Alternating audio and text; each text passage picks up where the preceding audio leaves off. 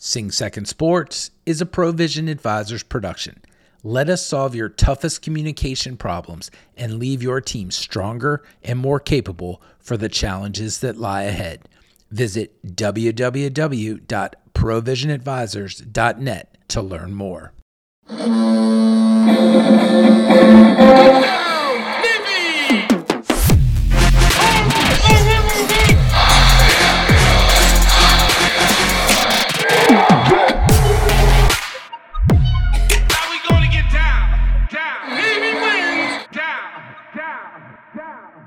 Hello and welcome aboard the Sing Second Sports podcast with me, John Schofield, co-host Ward Carroll, and special guest from the Capital Gazette, Bill Wagner. Chris Cervello is the producer, Jimmy the Greek, and Nigel working the board and Old Man Radio. This is a big week for Naval Academy sports. We have our second biggest rivalry and another game against a top 10 team in the Notre Dame Fighting Irish. They were recently ranked number 10 in this week's college football playoff poll, the very same poll that ranked number 2 Cincinnati at 6.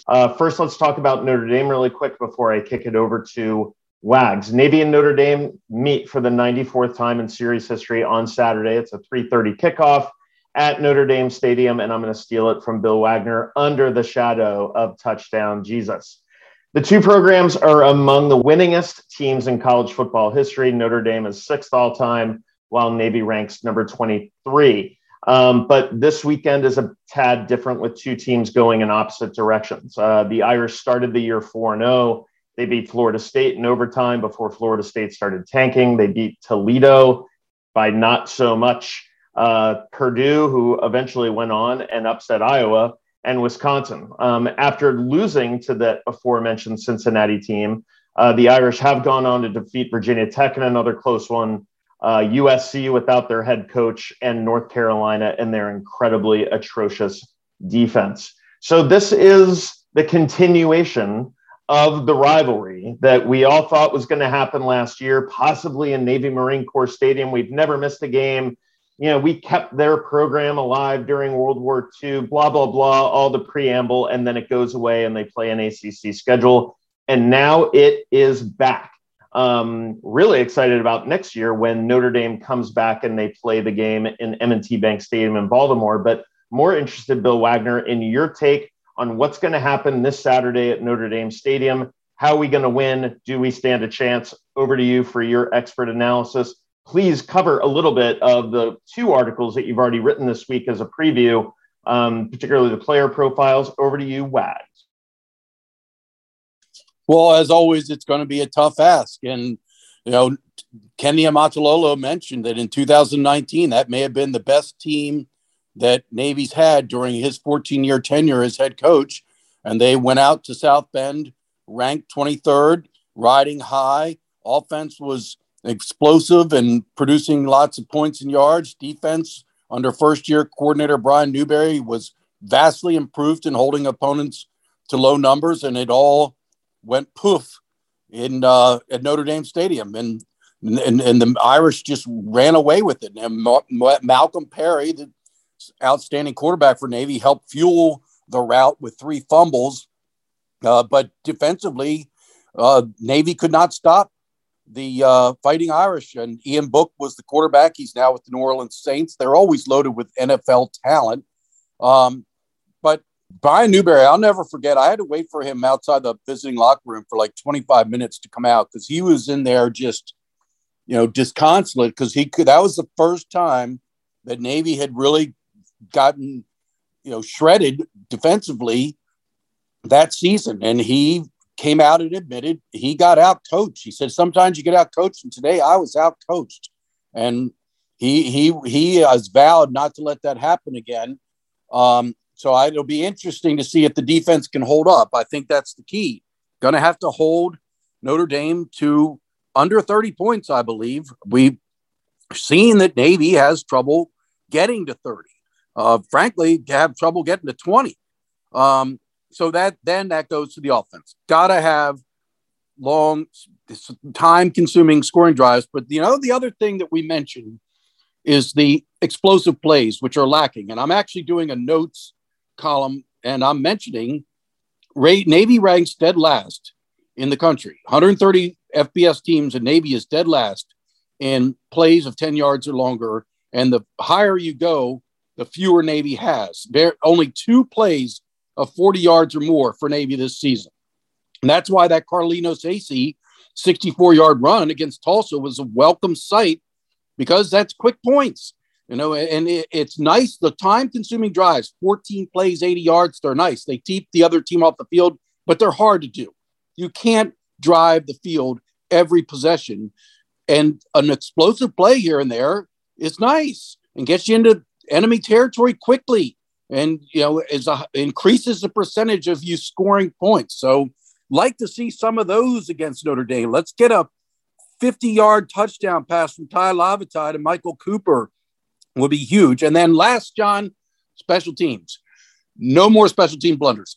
There cannot be one single negative special teams play. No block kicks, no long returns, and that's a problem because their best player, Kyron Williams, the tailback, he returns kicks and punts. So he's a danger. Do not even kick to the guy. Do not kick the ball to Kyron Williams or punt the ball to him all game. You mentioned some of the great players. I mean, it's interesting. They got a Wisconsin transfer at quarterback, Jack Cohn, but they bring in the backup quarterback at times because I guess Cohn's not a very dynamic runner. And when they want to make the quarterback a running threat, they bring in the backup. I mentioned Kyron Williams. Their tight end, Michael Mayer, is maybe the best tight end in the country. And on defense, this Isaiah Foskey, look out for him. He is just a destroyer. He is amazing. He ranks highly in nationally in tackles for loss, sacks. He is a disruptive force, John. And Notre Dame, to me, their calling card is defense. That is the strength of their team. The offensive numbers actually are rather pedestrian, but the defense is dominant. That's the expert analysis we want. So, Ward, I'm going to ask you to comment on 2 things. Number one, Wags brought up special teams and Wags brought up the big plays for Navy. I think both of those are going to be handicapped and have been traditionally handicapped by the fact that we just are not as fast and not as big, particularly against Notre Dame.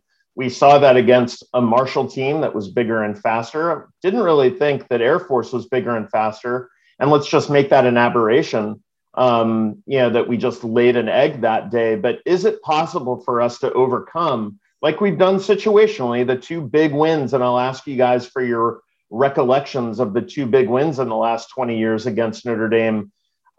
Do we have that speed element? Do we have the ability to execute against a team that's so much bigger and faster like Notre Dame? I think, John, the short answer on paper is no, but expect to win. And you mentioned special teams. Even Coach in the post-game press conference after Tulsa said without any caveats that special teams are a problem area this year. He says good things about the defense, said good things about the offense, but I think when you mention special teams, that's been a sore spot this year. The big run backs, this is what has kneecapped us morale-wise. I think the signature game this year with respect to that phenomenon is the SMU game, right? We go up 21-7. We're having some big plays. We're having some breaks go our way. It's all high fives on the home sideline. And then they run it back for a touchdown on a kickoff. And then instantly, we were still up by a touchdown, but you could just tell the air came out of the balloon morale-wise. And shoulders were slumped and people are staring at their shoelaces. And that was the end of it. And so avoiding those kinds of big plays is problematic. Is it possible? Yes.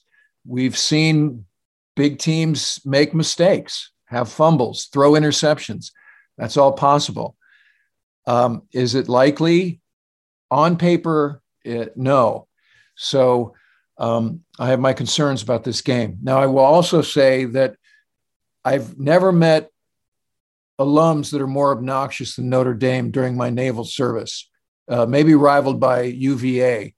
And I know as an academy guy that might sound like hyperbole, but oh my God, Notre Dame ROTC, NRTC alums are obnoxious universally. And I've had to tell that story infinite number of times about how the Navy saved not just the Notre Dame football program, but Notre Dame during World War II by making it an NROTC institution. So, this game particularly, it's not quite Army-Navy in terms of winning and losing, but it's up there. It's more than Navy-Air Force with respect to my desire to win. So when we win these, and as you said, we'll talk about those great games in what seems like the distant past now, but we call this a rivalry. That's TBD. And it's a rivalry just because we play them every year, except for last year. And I'd forgotten all about that. I think that the trauma of them bailing on us I buried that in my consciousness. Yeah. So Chris, I'm gonna ask you, because Ward brought up a good point. It almost seems like forever ago, and an afterthought that the game last year supposed to be in Ireland. Then there were all these rumors that it was going to be at Navy Marine Corps Stadium. We were even planning for this to happen, and all of a sudden it doesn't happen. Number one, I'm just going to ask you, how does it make you feel that the rivalry is back? And then as someone who has been so close to this for so long, and I'm going to go back to Ward on this after what's your fondest memory? We have the 4 victories since 2007. There's the great 46-44 triple overtime thriller, the 23-21 win in 2009, the 35-17 win in 2010, and then finally the 28-27 thriller in Jayville in 2016. Comment a little bit about your memories of the rivalry and what it means to you that it's back. So I don't view it as a rivalry, right? I mean, a rivalry is a game that you have a chance to win year in and year out. I mean, it is something special. I grew up a Notre Dame fan because of all of the things that now I dislike as a graduate of the Naval Academy about Notre Dame. I liked their arrogance. I liked that they were big and strong and that they were this, powerhouse independent. Now I'll say the games that I went to as a mid, I was always treated very nicely by the folks up at Notre Dame, but I kind of share Ward's big picture takeaway about Notre Dame alums. For me, the best memory was the year that we broke that streak. I was with my dad. For me, my dad has since passed. Biggest Navy fan around. Our embrace in my living room in Norfolk as we watched that game, we were like an hour late for dinner, because there's no way we were going to leave when they, in the fourth quarter, and then when they went to the overtimes. So that to me is like, my moment. But like once we beat them, it kind of seemed like we could beat them. Even the games that we got our butts kicked, it just seemed like they were gettable. And so now I'll come to this year. I think they're gettable, right? The line is 19.5. Bet Navy and the points for sure, right? So now I'll put my Jimmy the Greek hat on. I think Navy is in this game. And there's something that tells me that Navy wins this game. And we've talked about it before. If they play like they played in the first half against Cincinnati, if they played like they played against UCF, if they played like they played in the first half against SMU, and if they played like they played in the second half like they did against Tulsa, they beat Notre Dame. This is not a good Notre Dame team. This is not a number 10 ranked Notre Dame team. I don't care what the sham of a college poll says. They are beatable, and we need to go into this thinking that we're going to win. Yeah, you heard me reel off their record so far, and the fact that they're number 10 is actually kind of comical. In that they could easily be a 6-loss team right now, easily. And that's just the way it is. It's the luck of the Irish, I suppose. So Ward, back to you. I'd love to know about your memories, because from 79 to 82, Navy scored a grand total of 10 points against Notre Dame in 4 losses, 3 shutouts, and the closest because you graduated in 82. So 79, they win 14-0. 80, they win 33-0. 81, they win 38-0. You had to be a little bitter because you show up to the Naval Academy right after Joe Montana leaves, and it was like no-name Irish quarterbacks, but they're still trouncing us. What's your favorite memory? The Jacksonville game in 2016, because I was there. I'd just taken over a website with a parent company based right in downtown Jacksonville. And so we went to the game. It was fantastic. And we dominated. It was like to Chris's point, this felt like a real rivalry, and that we just owned that game. It was never in doubt. And so that's my favorite memory of this rivalry. Because you're right. Beyond that, it was not even, we didn't have a prayer, it didn't seem, any time during my time as a mid, even with some pretty good teams. So, yeah, that's my favorite memory. Good point. So, Wags, over to you to finish us off. I ask this almost every single time. Navy wins if ... You already covered special teams. You already covered big plays. Is there a particular player? Is it all on Diego? You mentioned how well Mikey McMorris has been playing. How do we secure a victory? And number two, the guy we need to really watch out for on Notre Dame is ... Probably the tight end that you already mentioned, but who's that person who's going to end up beating us in the end? Because I don't think it's Cohen. Well, Ty Lavatai has to have a good game. He's a sophomore quarterback. This will be first trip to South Bend. And we talked to Coach Kenny Amatulolo earlier in the week, and he said he's seen guys get big eyes and be in awe and just of the atmosphere. It's an incredible atmosphere. It's like an NFL stadium. You go in there and it's filled to the brim with 80,000 Irish fans. And, it's an incredible place to be. It's hard to describe if you haven't been there. And Ty Lavatai cannot get big eyes. He's got to come out and play like a veteran and run this offense. A couple turnovers and it's going to be over. So can't have any fumbles, can't have any interceptions. That's like death knell for Navy in trying to pull off a stunning upset. And then, yes, Diego, I think Diego's going to show up big time. He knows the NFL scouts like to see what a guy like Diego can do against a team that has NFL players. And I think Diego's going to show up strong and have a great game. And I hope that bodes well for the defense. I'm confident that Brian Newberry will devise a sound game plan. I feel good that the defense will hold Notre Dame under 30. I don't know, not by probably much. 24, 28 would be nice. So Navy's going to have to score 31 points. May need to manufacture points other than offense. A defensive touchdown, and Diego's deliver those, a fumble recovery and an interception, one of which was nullified, of course, by a penalty, but he can do it. Would be nice to get a defensive touchdown. Yeah, as far as Notre Dame, I think that's Kyron Williams, the tailback and returner. And like I said, Navy be insane to kick the ball to him at all. So nullify him as a returner or negate him as a returner. But at tailback, he can break one. He did against North Carolina. I think it was a 90-yard run, John. That's the guy that's got me concerned. Yeah, I agree. I think it's going to take some big plays. It's going to take something special. My prediction is that this is going to come down to how so many of those other games in the middle of us almost getting them in the late 90s, early 2000s, the bad spot against Notre Dame that one year, those times that it was heartbreaking. I think that this is going to be a cardiac arrest type of game coming right down to the end with us keeping it close and hopefully sending all of those guys home sad. Ward, I'm going to give you the last word before we go to break. Lest I overdo it with respect to my savaging of Notre Dame NRTC squadron mates, etc., there is one place in Notre Dame football history that merits respect from any veteran and anyone who's ever served. And that is the sort of golden age of Notre Dame football, the Knute Rockne era. Jack Cheveney was a running back who was the Gipper, the guy who said that one was for the Gipper after the win one for the Gipper speech at halftime. They defeated Army in that game, which I love.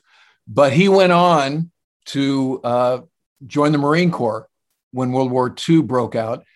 And he was doing a cushy coaching job. And he told the Marines, I want to go to the front. And they accommodated him. And he was on the opening wave of those who landed at Iwo Jima. And he was killed as part of the first wave. And he was bestowed the Medal of Honor for his courage and valor in combat. So bravo to Notre Dame football and that heritage for sure. Who better to give us that perspective than the historian at the U.S. Naval Institute himself, Ward Carroll? We're going to go to break, and we are going to come back and talk to Kathryn Tappen. She runs the NBC pregame and halftime coverage for the Notre Dame game, formerly of NBC's coverage of the NHL, which literally just stopped. And she is the cousin of Stanford Shaw, who was a 2006 graduate from the Naval Academy who was tragically killed. She's going to give us her perspective on that, this rivalry, and all things Navy. Stick with us. We'll be right back after break. This week's episode of Sing Second Sports is brought to you by our sponsors at Red Red Wine Bar and Dry 85 in downtown Annapolis. Coming to town for a football game? Is it your class reunion or just looking for a place to chill on a Friday or Saturday night? Red Red Wine Bar and Dry 85 are staples in the Annapolis Main Street scene. Whether you're in the mood for a good Cabernet at the wine bar or an old-fashioned and a Dry 85 burger, both locations will take care of you. Special thank you to Brian and Lisa Bolter, the owners of both establishments, for being fantastic supporters of the Sing Second Sports podcast. Now back to the pod. Hey, everyone. We are back from break, and we are so happy to be joined as we ramp up our Notre Dame pregame coverage. We're joined by Kathryn Tappen of NBC Sports. Kathryn's been covering the Notre Dame Navy rivalry for quite some time, has a very unique perspective on it, both professionally and personally. And before I get into too much preamble about your bio, I'm sure people know who you are, Kathryn. The biggest thing that I want to know from you, and what the listeners want to know, is what does this particular rivalry mean to you? You've covered hockey, you've covered football, you've covered all the major sports for years and years. What does this one particularly mean to you? Because I remember some poignant moments between you and me when I was the PAO, when we were covering the game, and Admiral Carter and I were in South Bend just sharing time with you.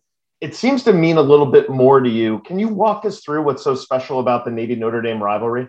Yeah, that was fun being with Slapshot Carter. Well, first off, John, thanks so much for having me. I mean, it's an honor because I just care so deeply about the Naval Academy and have a lot of personal connections that we'll get into in a moment. But, covering this game. So this is my 8th season covering Notre Dame football on NBC. And so this has to be, I guess, the 4th, 5th time I've done the actual Navy Notre Dame game, because it's always, we do the home games. What makes it so unique for me is that, I mean, these midshipmen are just exceptional humans, right? we're not even talking student athlete. I mean, aside from that, what their schedule is like, what they're like, outside of the football field is what I try to dive into throughout the week in order to bring those stories to the air on Saturday. So for me, being able to cover this game, it's just so great during the week, talking to the parents of some of these amazing young men that are going to go off and serve our country in some capacity, and talk to their parents, get to know them personally, talk to them, talk to Coach Ken Niumatalolo. We talked to him yesterday during our production meetings. And, what he has to do as a head coach at the academy is very different than any other college football coach in the FBS.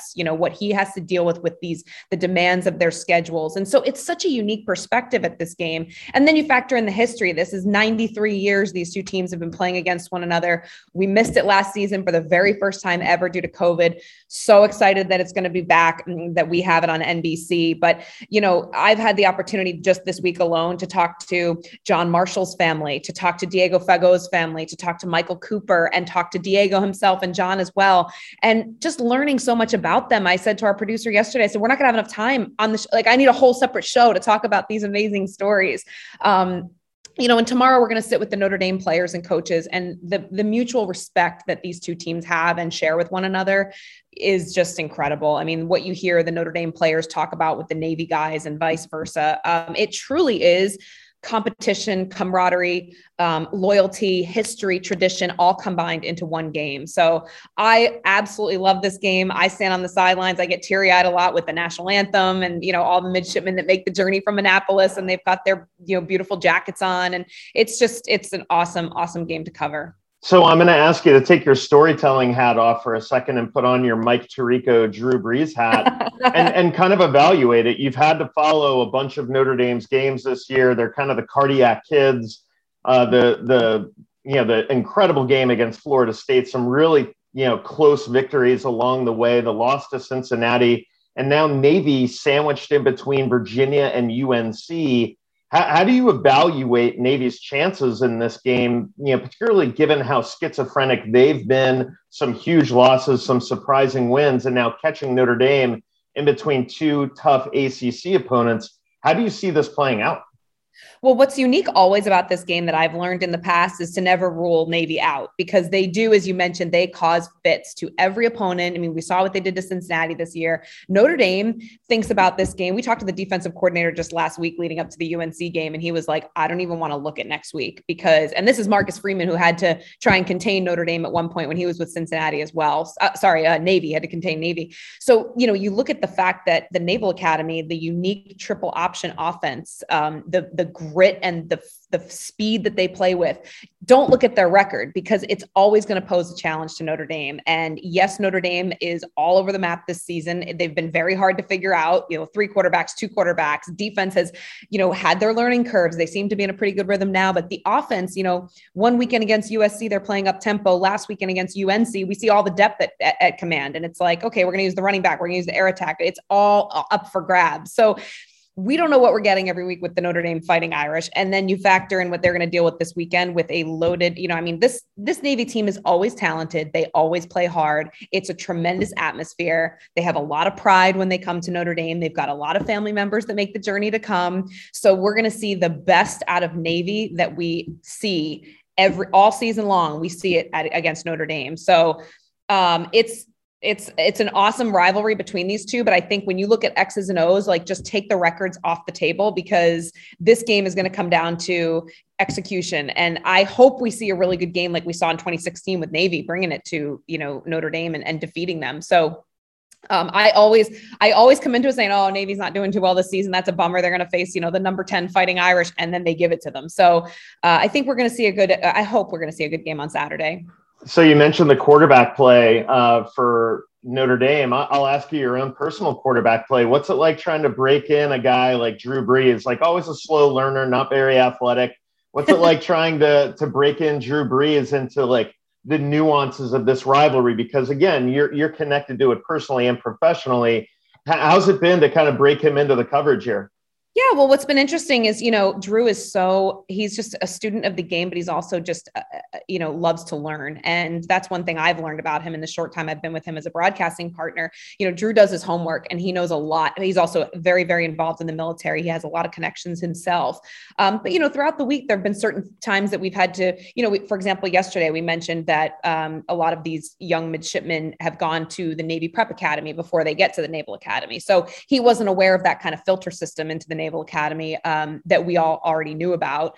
He's got to learn their schedules. We've explained to him what the demands are from these gentlemen from, the time they wake up at 6 or whatever time it is until the time they go to bed. I mean, it is a full jam-packed schedule. But what was interesting about Drew this week on the player calls that we had, he asked Ty about what it's like being the quarterback. What are the challenges and the demands of life, off the football field? Like you're training to be a member of our armed services at some point in your life. And you also play football, so it's, most guys that play football in college, they can just focus on football, but these young men have so much more on their plate. So Drew he's learning that throughout the week. And I think, that's going to help the broadcast. Mike does such an amazing job weaving in the military connections and what the demands are on these midshipmen outside of the football field. And Drew has been hearing that all week long, and he'll be ready to go on Saturday, as he is every week. I mean, I am amazed at his preparation, and I'm not surprised because we saw what he did in the NFL for forever. But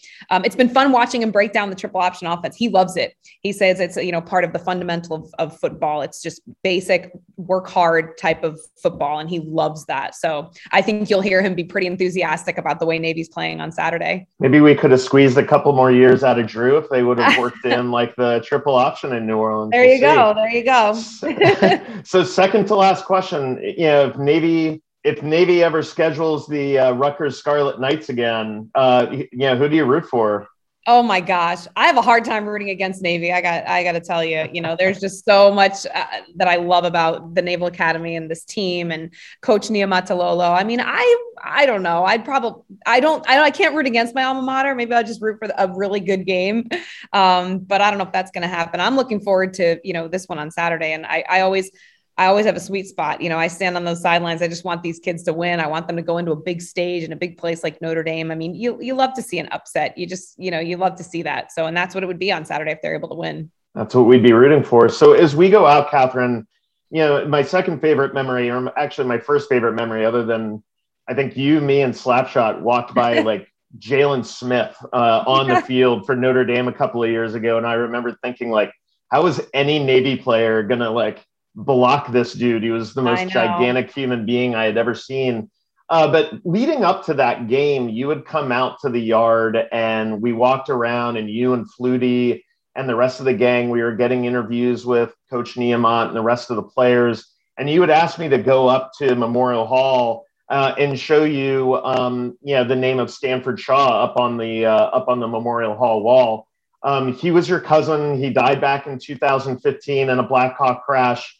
Walk me through how special your relationship is with him and how you think of him every day as you guide yourself through, what the importance of service and sacrifice are. Yeah. Even you just asked me the question, I get choked up just because his memory and his spirit is so vibrant in my life every day. We were like brother and sister growing up, very, very close.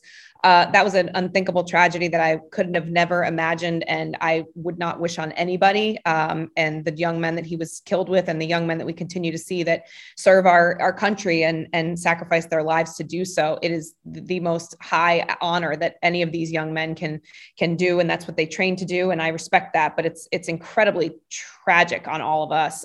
Being at Memorial Hall, I had been to the Naval Academy to see Ford and had been there a couple times in passing. Like if I was going on one of my races in college and it went through Annapolis, I'd always stop and see him.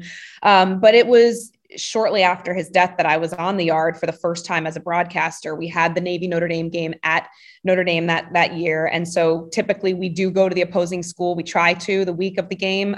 Sometimes schedules don't allow it. This year it did not, but so we were down there. So he passed away in March, and we were down there. I guess it was October, sometime around there, John, November maybe. And it was the first time I was seeing his name on the wall at Memorial Hall. It was the first time I was back on the yard without him and without, there's just so many emotions. And it's interesting because every week, the week of this game every year that I have to cover, it's triggers all over again. And, I wear his memorial bracelet on my wrist, and I've gotten heavily involved in the Marine Raider Foundation. I'm on the board member there in his honor and to try and, keep his memory alive. That's the one thing my aunt said to me the day we found out he was killed was, I just don't want anybody to forget him. And, that's the biggest thing, is to just keep talking about him, keep reminding people, not just about Ford, but about all of the other men and women that put their lives on the line so that we can do what we do. I mean, I talk about football for a living. I talk about hockey for a living and these amazing sports. I can do that because the young men at the Naval Academy and the Air Force and the Army and the enlisted men go off and protect our country. So it's a hard game for me every year. There are a lot of triggers, and even just talking to, Diego Fagot the other day, and he said he wants to do Marine Corps ground. And, I get choked up and I think about, my gosh, that's like it's one of the most classified and highest honors you can do, graduating the Naval Academy, going into the Marine Corps. Like, how cool is that for this young man to want to do that? And it's a difficult week for me, but I remember so vividly those memories walking around. You were so kind to show me around, Memorial Hall, and we got to see Admiral Carter's home and spend some time with him. And that was really special too. And just having people come up to me and thanking me, for Ford's service. And it's just nice to know that people cared and cared about his memory and cared about his legacy. So I know that's always there at the Naval Academy. They bring my aunt and uncle back a lot for football games. I think they've been back twice this season because they honor the Gold Star families at one point in the beginning of the year. And then it happened to be Ford's 15th anniversary this past weekend or 2 weekends ago. So they were down there for that. But it means a lot, as hard as it is for my aunt and uncle and all of us to have those reminders. It's nice to live it. And it's nice that people still say his name and the men and women that he's been with and that have lost their lives as well. We just have to continue to keep them alive in our hearts and in our spirit. And this week he's definitely with me. So for sure. Well, I'll tell you what, Catherine, Chris and I had the chance to hang out at the class of 2006 tailgate, and he was there in spirit. You could tell how much his classmates loved him and missed him. And I assure you, he will not be forgotten, nor will any of those names on the wall at Memorial Hall be forgotten. I just have to thank you so much for being an amazing supporter of this rivalry, an amazing supporter of the Naval Academy. Thank you for giving it the coverage that I think it deserves. And here's to a good game on Saturday. Thank you so much for joining us. Thanks for having me. I'm looking forward to it.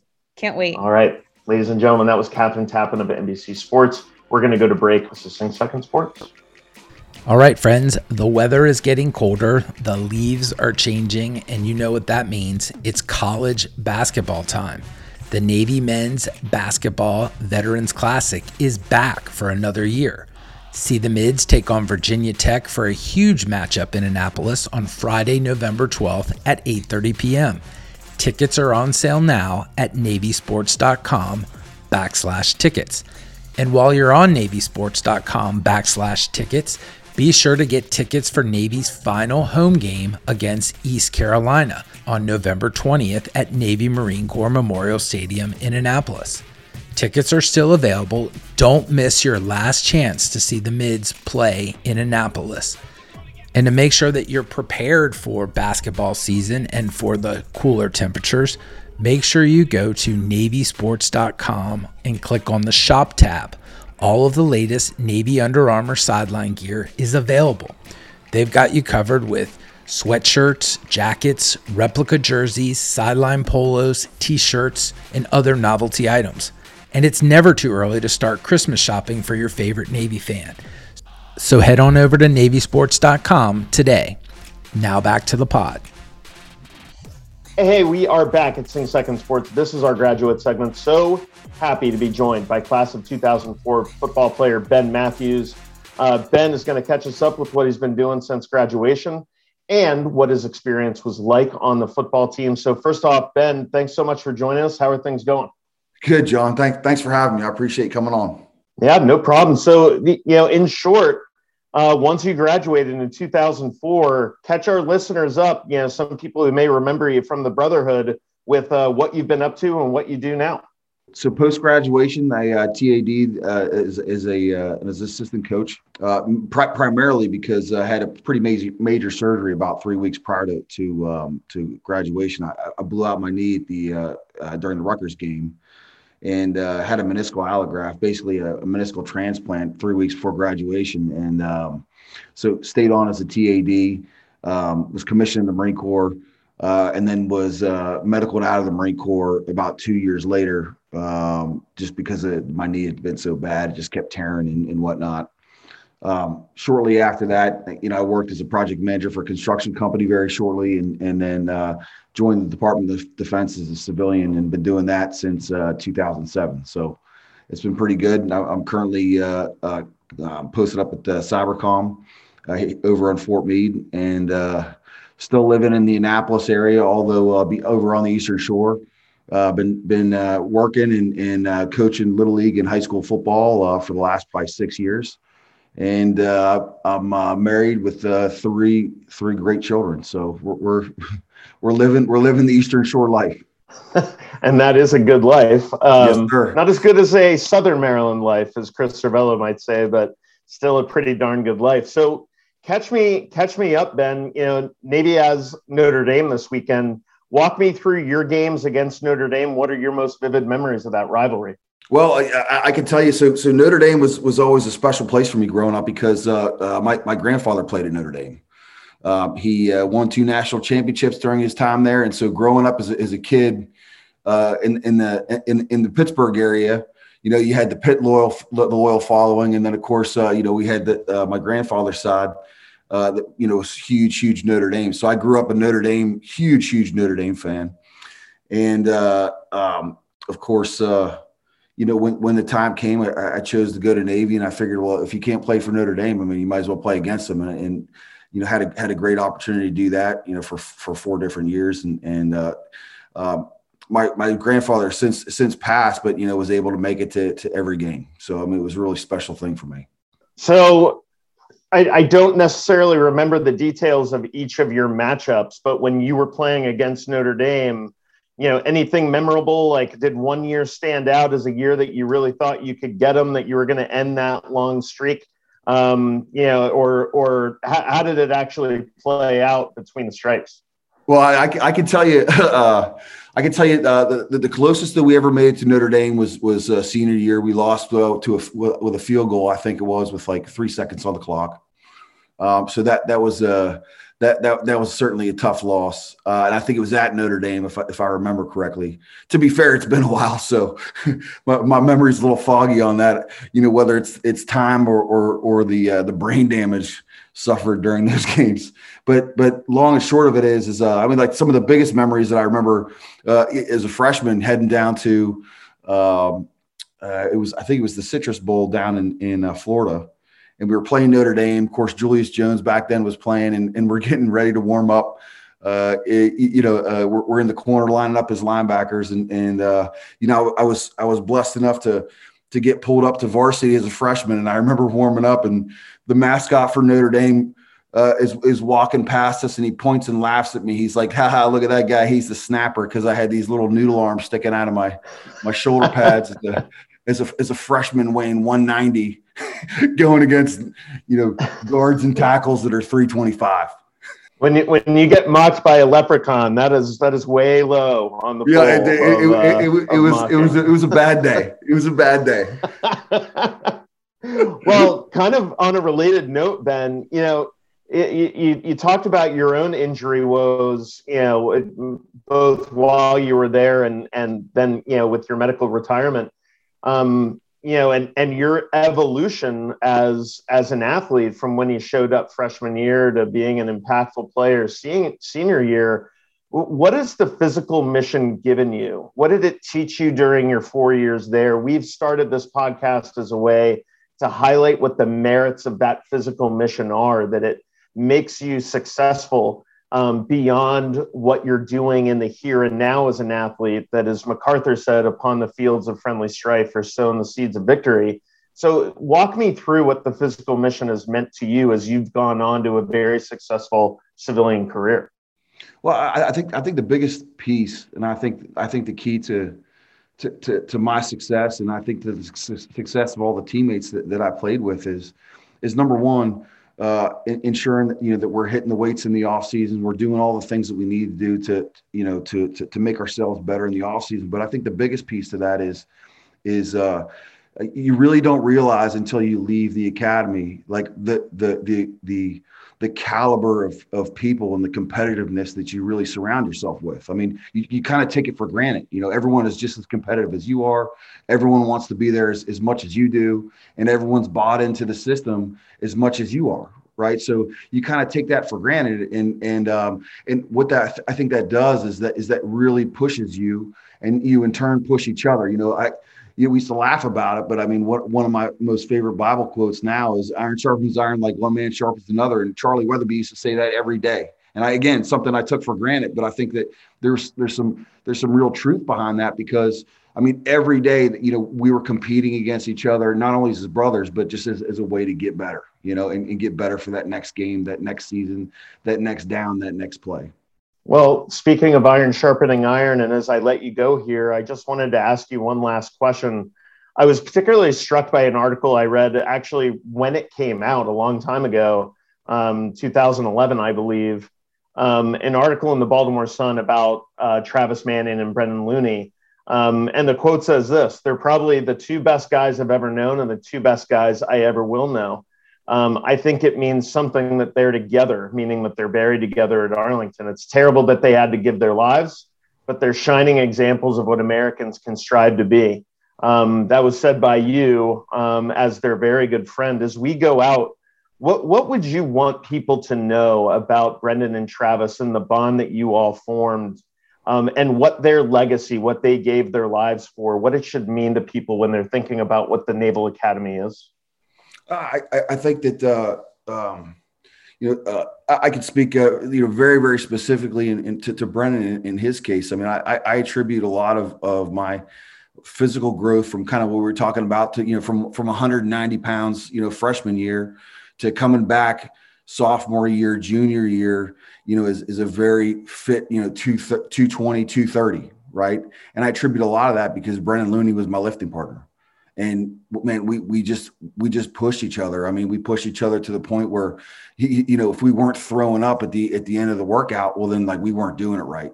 And the biggest thing that I want to be able to say about guys like Brendan, and certainly I knew Travis very, very well. Not certainly is on the football side of the house, but just as two guys that were never satisfied with where they were in terms of their development morally, mentally, and physically. And it always just impressed me on how they conducted themselves both on and off the field, and how not only did they conduct themselves with honor and but also challenge others that were in their presence to do the same.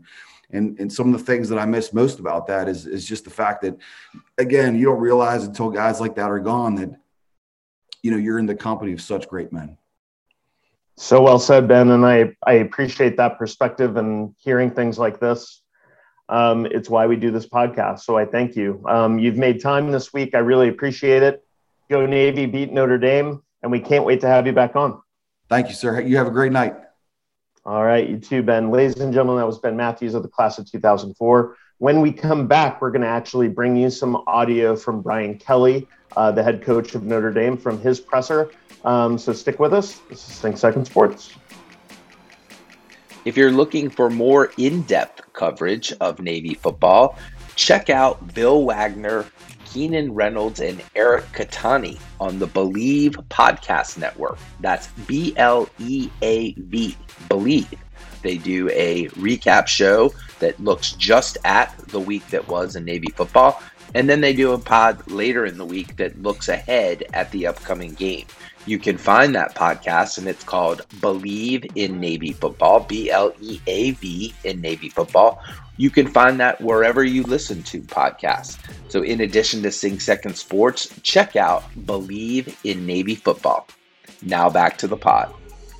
All right, we are back. We are now going to bring you a little bit of our audio from Brian Kelly's press conference. He's the Notre Dame head coach. I was able to get on there and ask him a couple of questions about the rivalry and about this game. Without any further ado, here is that audio. Coach John Schofield with Sing Second Sports, a podcast about Naval Academy sports. If you can walk me through what the significance of this rivalry is, particularly after last year with it's supposed to be in Ireland, it gets canceled, you then schedule the ACC slate, which kind of takes Navy off. What's the importance of this rivalry getting back back to normal with an important trip to Notre Dame? And then I have a follow-up after that. Yeah. So, who we are as a, football program is built around some of these traditional matchups that this football program built in its early infancy. And Navy is one of those important ones. And, we know the historical significance of this from the number of times that this game has been played. But I think it really centers around being independent and playing, Navy and having the opportunity to play the Naval Academy, because we, certainly have such respect and reverence for what, they do for, obviously our country. So this is just part of being independent, is getting the opportunity to play the Naval Academy. And now that we were in the ACC last year in a one-shot deal, it obviously put this game on hold. But, I think the significance is we just, signed up another contract for 10 years. So you can understand how important this game is to both schools. It's never easy to adjust from the schedule that you play to play a triple option team, particularly a team as kind of schizophrenic as Navy has been this year. Walk me through the difficulty of scheduling going from one ACC team to a triple option and then another ACC team the next week. How has it affected your preparation? Which player on the Navy side of the ball is really giving you headaches as you've been scouting and preparing? I think it's the system more than anything else. I mean, there's been some quarterbacks in years past that have been just superior in terms of their athletic ability. They have a really good quarterback this year.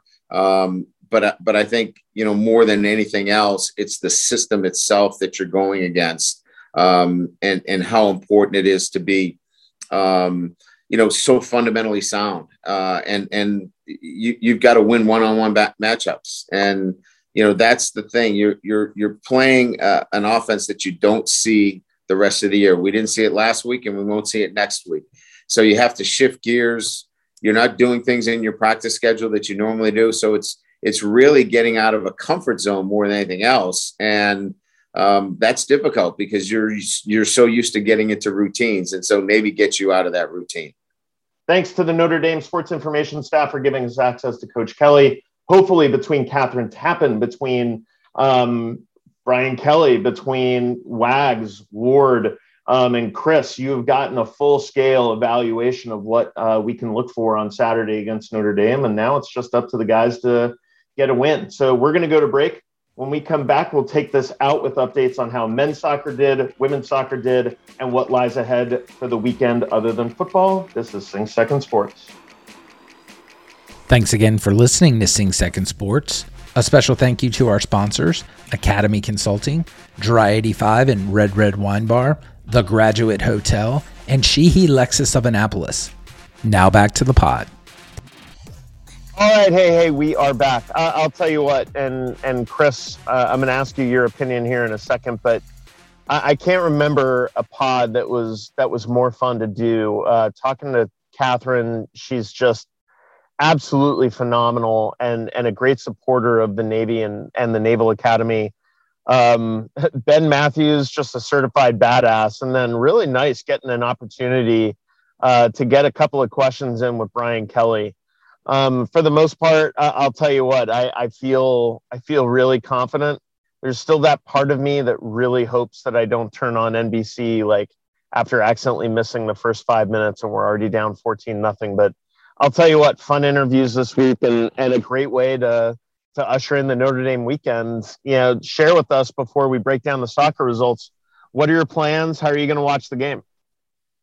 Well, we have an exciting morning of kids sports, and then I'll head back here to the Cervello compound in Palm Coast, and we'll crowd around the TV and watch Navy beat Notre Dame. So it'll be an exciting afternoon. How about you? I think I'm going to do the same thing. I'm very happy to be playing in the Annapolis Touchdown Club golf tournament with the other two legs of the Sing Second Sports stool in Wags and Ward tomorrow, along with our sponsor, Dry 85 owner, Brian Bolter. I fully expect to bring home the silverware and then just relax on Saturday and hopefully thaw out. It's going to be a cold day tomorrow, colder than you would want it to be from your Palm Coast perspective, but it should be fun. I think it's going to be great. And again, the second that I see Catherine Tappan lead in with the pregame, it's just going to warm my heart. She's the best. So let's quickly go to the other major results from this week. In fact, the last couple of days. Men's soccer, let's start there. Jacob Williams slotted home a goal. He's just had an amazing season, but that was the only good news for Navy over there in Washington, D.C. for the ridiculous Wrigley Field. We can only play day games against American. American slots home 3, beats us 3-1, drops us to the 5 seed, which means now when we were playing to be the 2 seed and have the weekend off, we now have to play in the quarters against Lehigh, travel up to Bethlehem, and play Lehigh at 6:00 on Saturday in the Patriot League semis. So good luck to OD and the men. He even said it right after the game. He was like, we dominated possession. We had it. American made the most of their opportunities. They had them, they took them, and they made them. Navy had a preponderance of them and could not convert. And that's where we are. We're the 5 seed and really going to have to work. Going to have to win 3 games in order to get into the NCAAs. The good thing is that if you go up to Lehigh and win there, your most likely next 2 destinations are going to be in the state of Maryland, or at least in Washington, D.C., as Loyola and American are the top 2 seeds. So let's see what happens there. Women's soccer, the season ends tonight. It just breaks my heart to say that because I'm thinking of Victoria Tran and Carolyn Mang and the rest of the seniors. They dropped a 1-0 decision to a Bucknell team that always seems to come down here and beat us. I was very frustrated by it. Dita slotted home in the 93rd minute, right-footed, great shot, but we just couldn't get chances. There was no chemistry. We didn't get our first shot on goal ladies and gentlemen, until the 87th minute. And I know that that's just going to make Karen and Rob and the rest of the Navy soccer fans really frustrated as we go into the offseason, where this team was really, really clicking. And then, as it always seems to be, thankfully the last time, they played in the Patriot League tournament, we actually won and we were able to go to the NCAAs. But in this particular case, it did not work out, and we'll be watching the NCAAs this year. So disappointing result for women's soccer. We'll see how they rebound and how the amazing plebes of Graziano and Riddle can come back for their sophomore campaign, and with a lot of other returning talent, really be good. You got to replace what I think was a difference maker in midfield at center mid in Victoria Tran. So I'll tell you what, great pod, not so great results the last couple of days on the pitch, but we'll get them back next time. Here's to a great victory against Notre Dame on Saturday. Hey, John, before we go out, Scott Strassmeyer just sent out an email. I guess we know what we're going to be doing on August 26th in 2023. Looks like we're going to Ireland. Let's get a Viva Loca. I just made that up now. I feel like I'm freestyling. We're going to live a Viva Loca in Ireland in August of 2023. Thank goodness the series is going back to Ireland after it was canceled this past year because of COVID, and then the game canceled altogether because of, the ACC. We get to go to Ireland to play Notre Dame, first game of the year in 2023. Awesome news for Chris Cervello, the Jimmy the Greek of the group, Ward Carroll, and Wags, who I hope play their best golf tomorrow. I am John Schofield. Thank you for listening to Sing Second Sports. We will see you for the Sheehy Lexus of Annapolis postgame pod on Sunday. And speaking of Sheehy Lexus of Annapolis, let me just thank our sponsors, Dry 85 and Red Wine Bar in Annapolis. Thank you so much to Brian Bolter, Lisa, and the rest of the staff there for being so great. Listen in as we get closer to the Veterans Classic next Friday for a possible live pod with Chris, Wags, Ward, and me from Dry 85 on Wednesday in Annapolis. More to come on that. Also, thank you to the Montana 3000 podcast. Thank you to our boy, Nate Connor and Academy Consulting.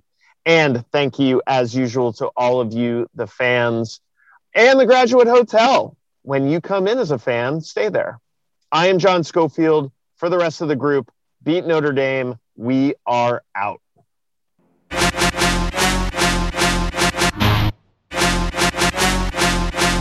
The thoughts and opinions expressed on this pod are our own and don't represent the views of the Naval Academy Athletic Association, the United States Naval Academy, or any organization for that matter. Play-by-play calls from the Navy Radio Network are used in the opening of the show and from time to time will be part of podcast segments.